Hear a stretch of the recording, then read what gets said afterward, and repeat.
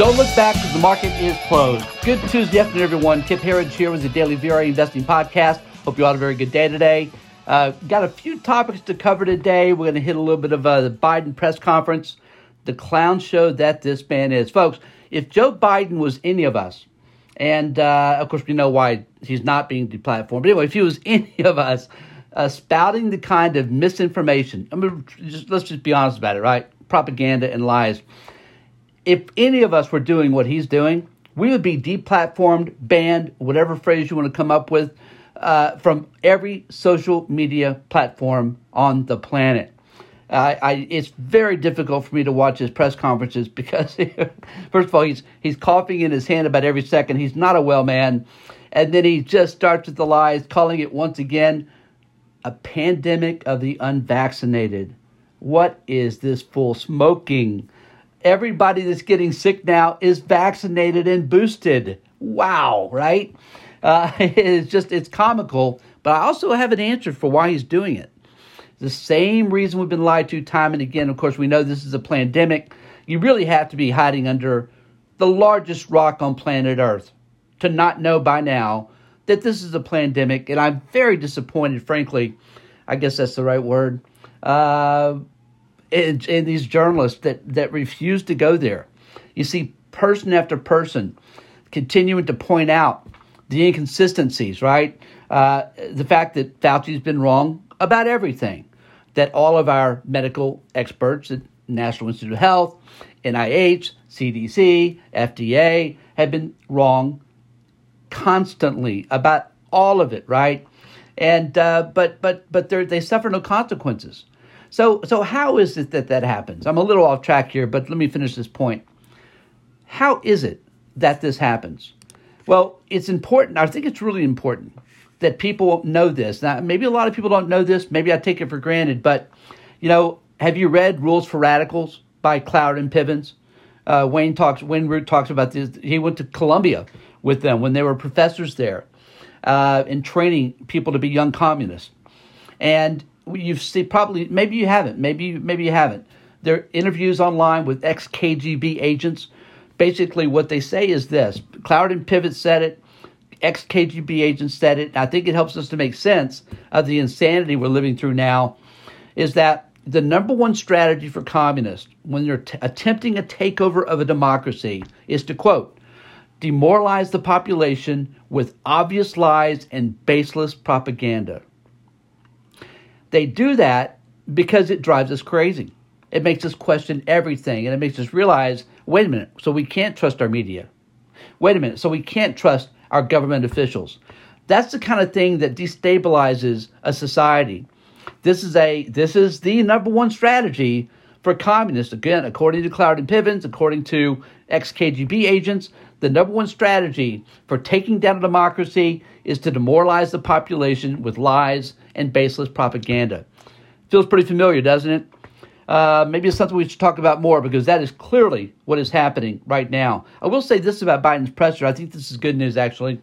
He did say two things, and this is why I listened.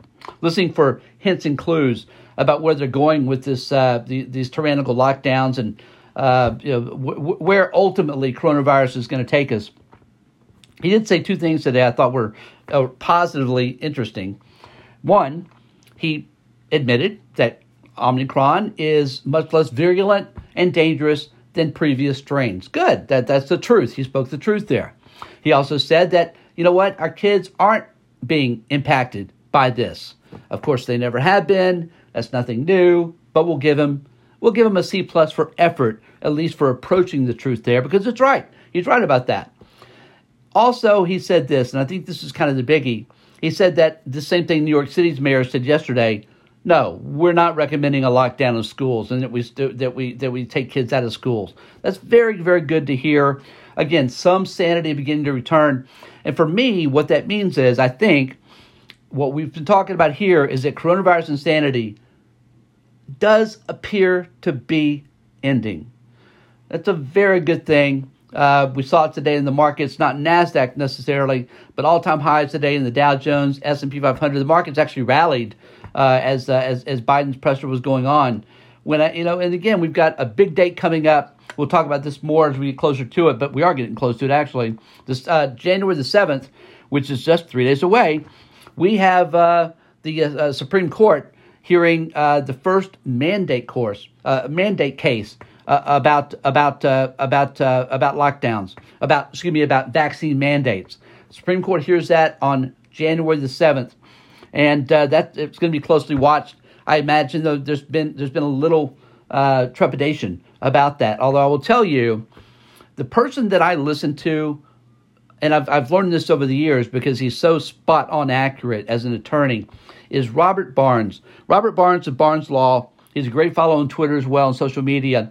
And I asked him this question online about 4 or 5 days ago, and he answered for all to see that he believes the Supreme Court is going to rule against 3 separate mandate cases that are appearing before them.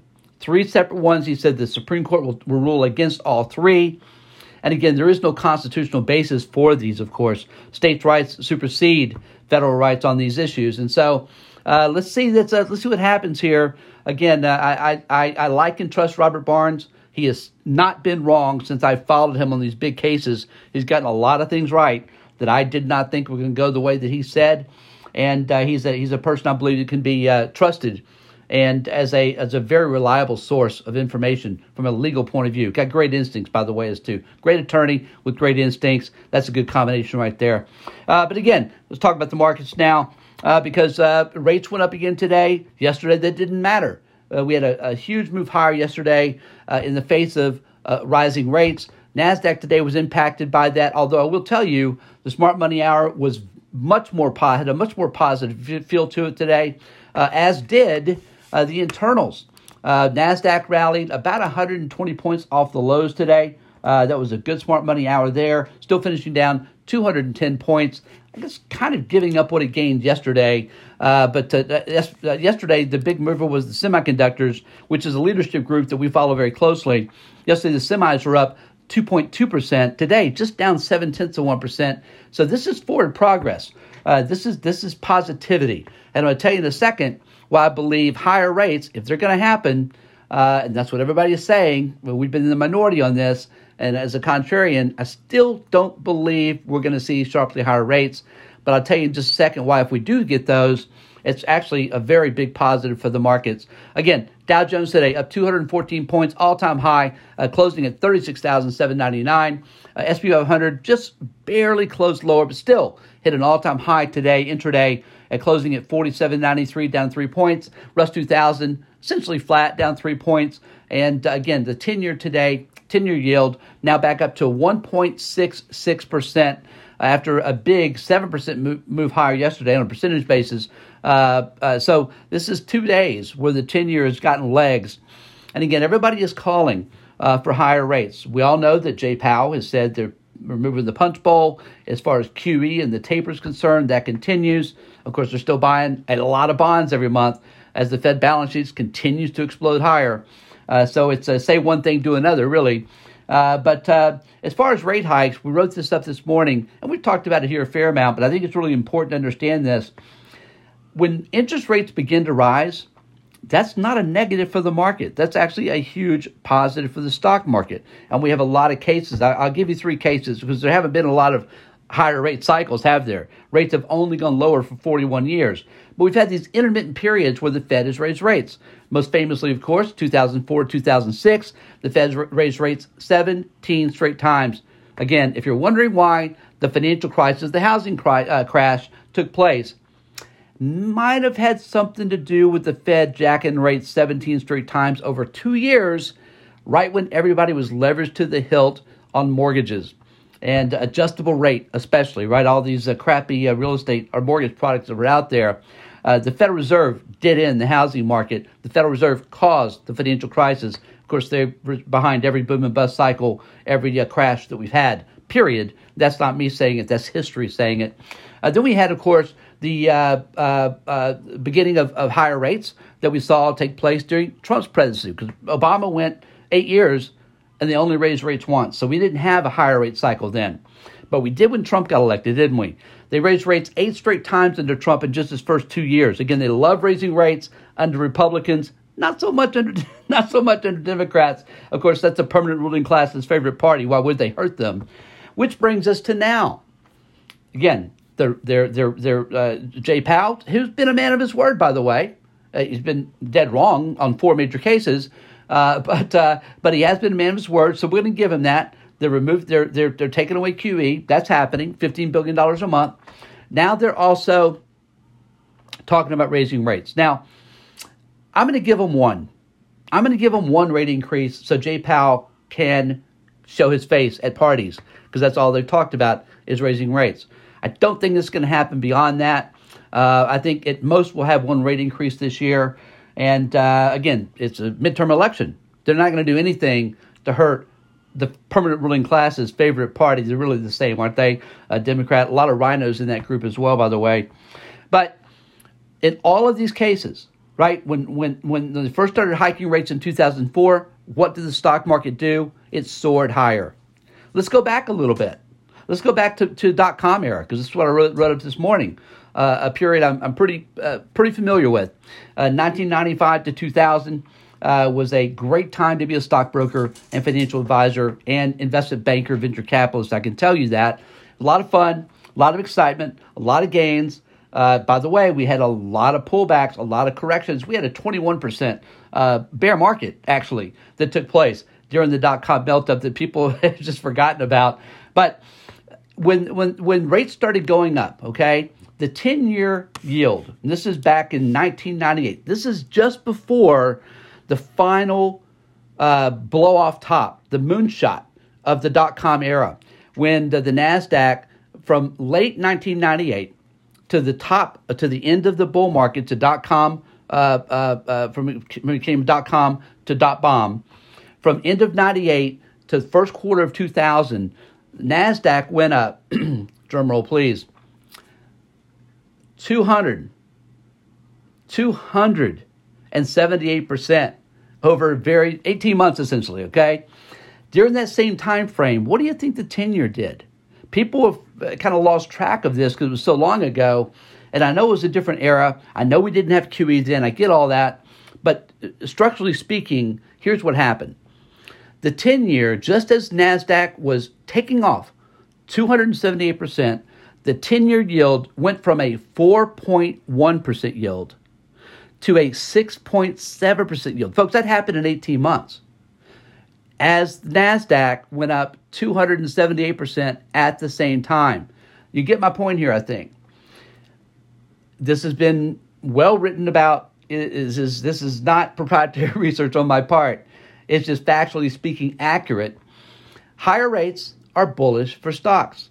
So Tyler covered this in detail yesterday. My mentors used to call it 3 steps in a stumble. So we used to call it 3 steps in a stumble, meaning that the markets continue to rise through at least the first 3 Fed rate hikes. And again, history backs that up fully.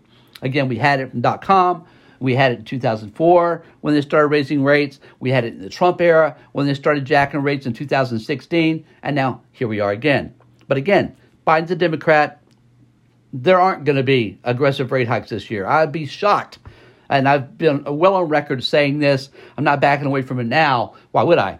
But the point being, we saw a big move higher in the markets yesterday as rates moved higher. I believe the markets are beginning to wake up to the fact that higher rates, early on, higher rates are extraordinarily and overwhelmingly bullish for stocks. It's an important point that we all should remember because, folks, I saw, and I'm not going to name names today, I saw 2 different market watchers that have been doing this a long time, okay? Maybe not as long as me, but in the 20 to 25 year time frame. I saw 2 different people today calling for a market crash. We hit all-time highs today in the Dow and S&P 500, and they're calling for a market crash because the 10-year is at 1.66%. I mean, this is just goofy. It's goofy time. There's no other way to say it. And again, we can always have a black swan event. Look, I could be wrong. Maybe they'll be right.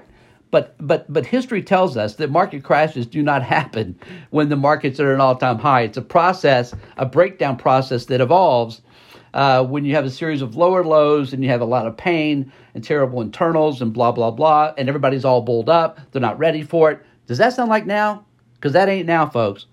Right? That is not now. We've got a lot of very bearish people, including longtime market watchers calling for a crash at all-time highs. It's not the way it happens.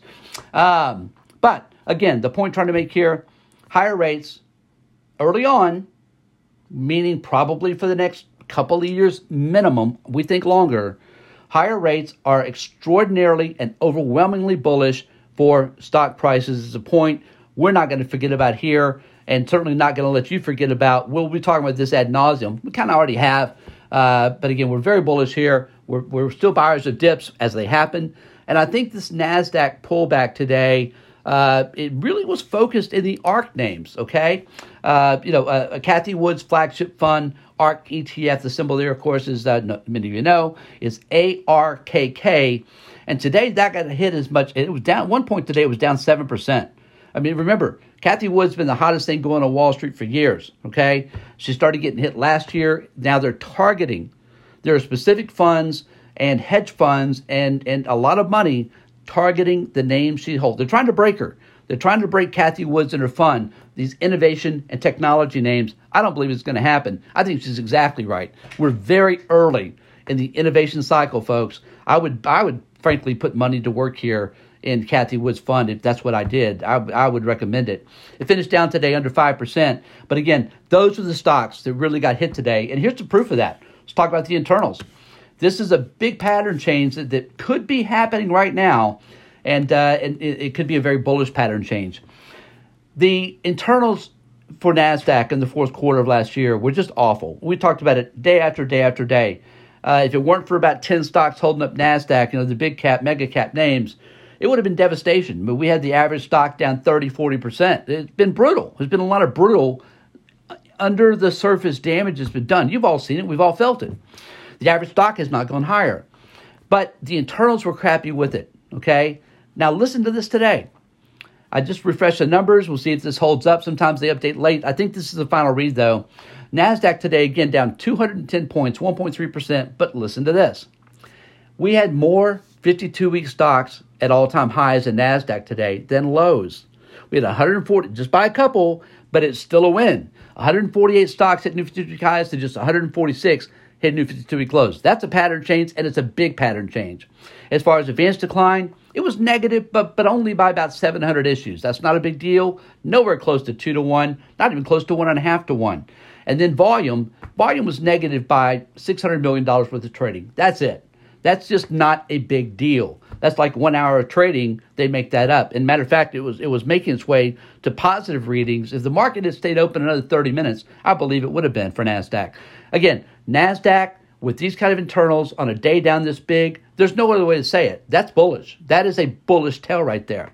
As far as NYSE, again, mixed bag there really. The Dow was up solidly. SP 500 was just flat, we'll call it. But still, positive readings in the internals. NYSE was positive, advanced decline by about, 100 issues. Volume today, positive by $1.3 billion worth of trading volume. That's very good for NYSE. And also, we had 132 NYSE stocks at 52-week highs to just 49 hitting new 52-week lows. The internals today, we're giving this a bullish read, especially with NASDAQ being down the way it was. We're looking, again, one day does not a pattern make, does not a trend change make. But we started seeing the internals begin to improve last week. It's continuing now. This is the kind of thing, this is when the internals really matter. In my estimation, I'm calling this a very interesting looking, and I would say high probability to me looking pattern change. We want to see it continue, of course, but very good to see today. And our sector watch today, of our 11 S&P 500 sectors, we had pretty much a mixed bag there, but we had some great gains today, by the way. We'll call it 5 and 6. Five higher, 6 lower. Upside was energy. Energy up 3.4% today. XLE, the energy ETF, hitting a new 52-week high. As Tyler reminded me before the podcast, that's the highest level XLE has been at since October of 2018. Financials today also right at an all-time high today, up 2.6%. Again, they love higher yields. I don't really care for the financials, but that's just me. Industrials, again, up 2%. Big move there. And so big moves here to the downside. Healthcare, technology, both down just over 1%. Quiet elsewhere. Okay, so we talked about Biden and his presser today. I really don't like talking about that clown, but again, there were some positives coming out of it as far as coronavirus insanity is concerned. We talked about higher rates being a positive for the markets. Talked about Cloud and Pivot, and the number one goal is to demoralize the population. Those are really the things I wanted to focus on today, and I hope it made some sense to you because, I don't like it when things don't make sense. This is why we dig, right? This is why you and I, it's why we all do our research and due diligence, so we can make sense of things that don't make sense. I think it's starting to come together. I think that the midterms are a huge deal. The Democrats know they're going to get smoked. It's going to be an absolute smoke show right now. They're hated. Biden's a laughingstock. They're going to get wiped out. I had someone tell me the other day that the Dems are going to lose 100 seats in the midterms. I don't think that's probably going to happen. The record's 74. But that was 74 was under Bill Clinton, and then Barack Obama lost 64. But I think you're looking at 80 seats today. If the election was today, again, we'll know they'll try to rig it. But I think they had a hard time with that, by the way, in 2020, didn't they? They weren't able to rig congressional races. So let's hope that holds up. But again, you're not going to see big rate increases. It's going to hurt Dems. You're not going to see more coronavirus insanity. It's just all it's doing is destroying the Dem message. And they've got to pivot. And now it looks like they are making that pivot. Again, I view that as a bullish event. And I also love the fact that so many people are bearish here, calling for a flat year to a down year or whatever. I just don't see it, folks. There's just too much liquidity. Corporate earnings are too strong. And this is a structural bull market of size and scope driven by long-term mega trends that should continue to take this market sharply higher. Again, it looks like a 1995 to 2000 move higher to me. That's what we've been saying. We're going to stick to that. Nothing's changed. Why would we? Gold today in our commodity watch. Gold today up $15 an ounce, $1,815 an ounce, just hanging above the 200-day moving average. We really can't get any legs, but it's still good to see with rates higher, gold moving higher. That's a good sign. Silver today up 1.2%, up 28 cents an ounce at $23.09. Copper today up a big 1.1%, getting some legs there too. 4.47, closing today at 4.47 a pound. And oil today again up big, up what is that? To 1.2%, up 93 cents a barrel at 77.02. Again, XLE, the energy ETF, hitting a fresh 52-week high, and actually the highest level since October 2018. We're very long energy. We want that to continue here. And finally for the day, Bitcoin up 269, right at its 200-day, actually just below a little bit, but to 46,248. Folks, again, we always appreciate you being here. Come join us full-time at VRAinsider.com. Again, VRAinsider.com, and we'll see you back here again tomorrow after the close.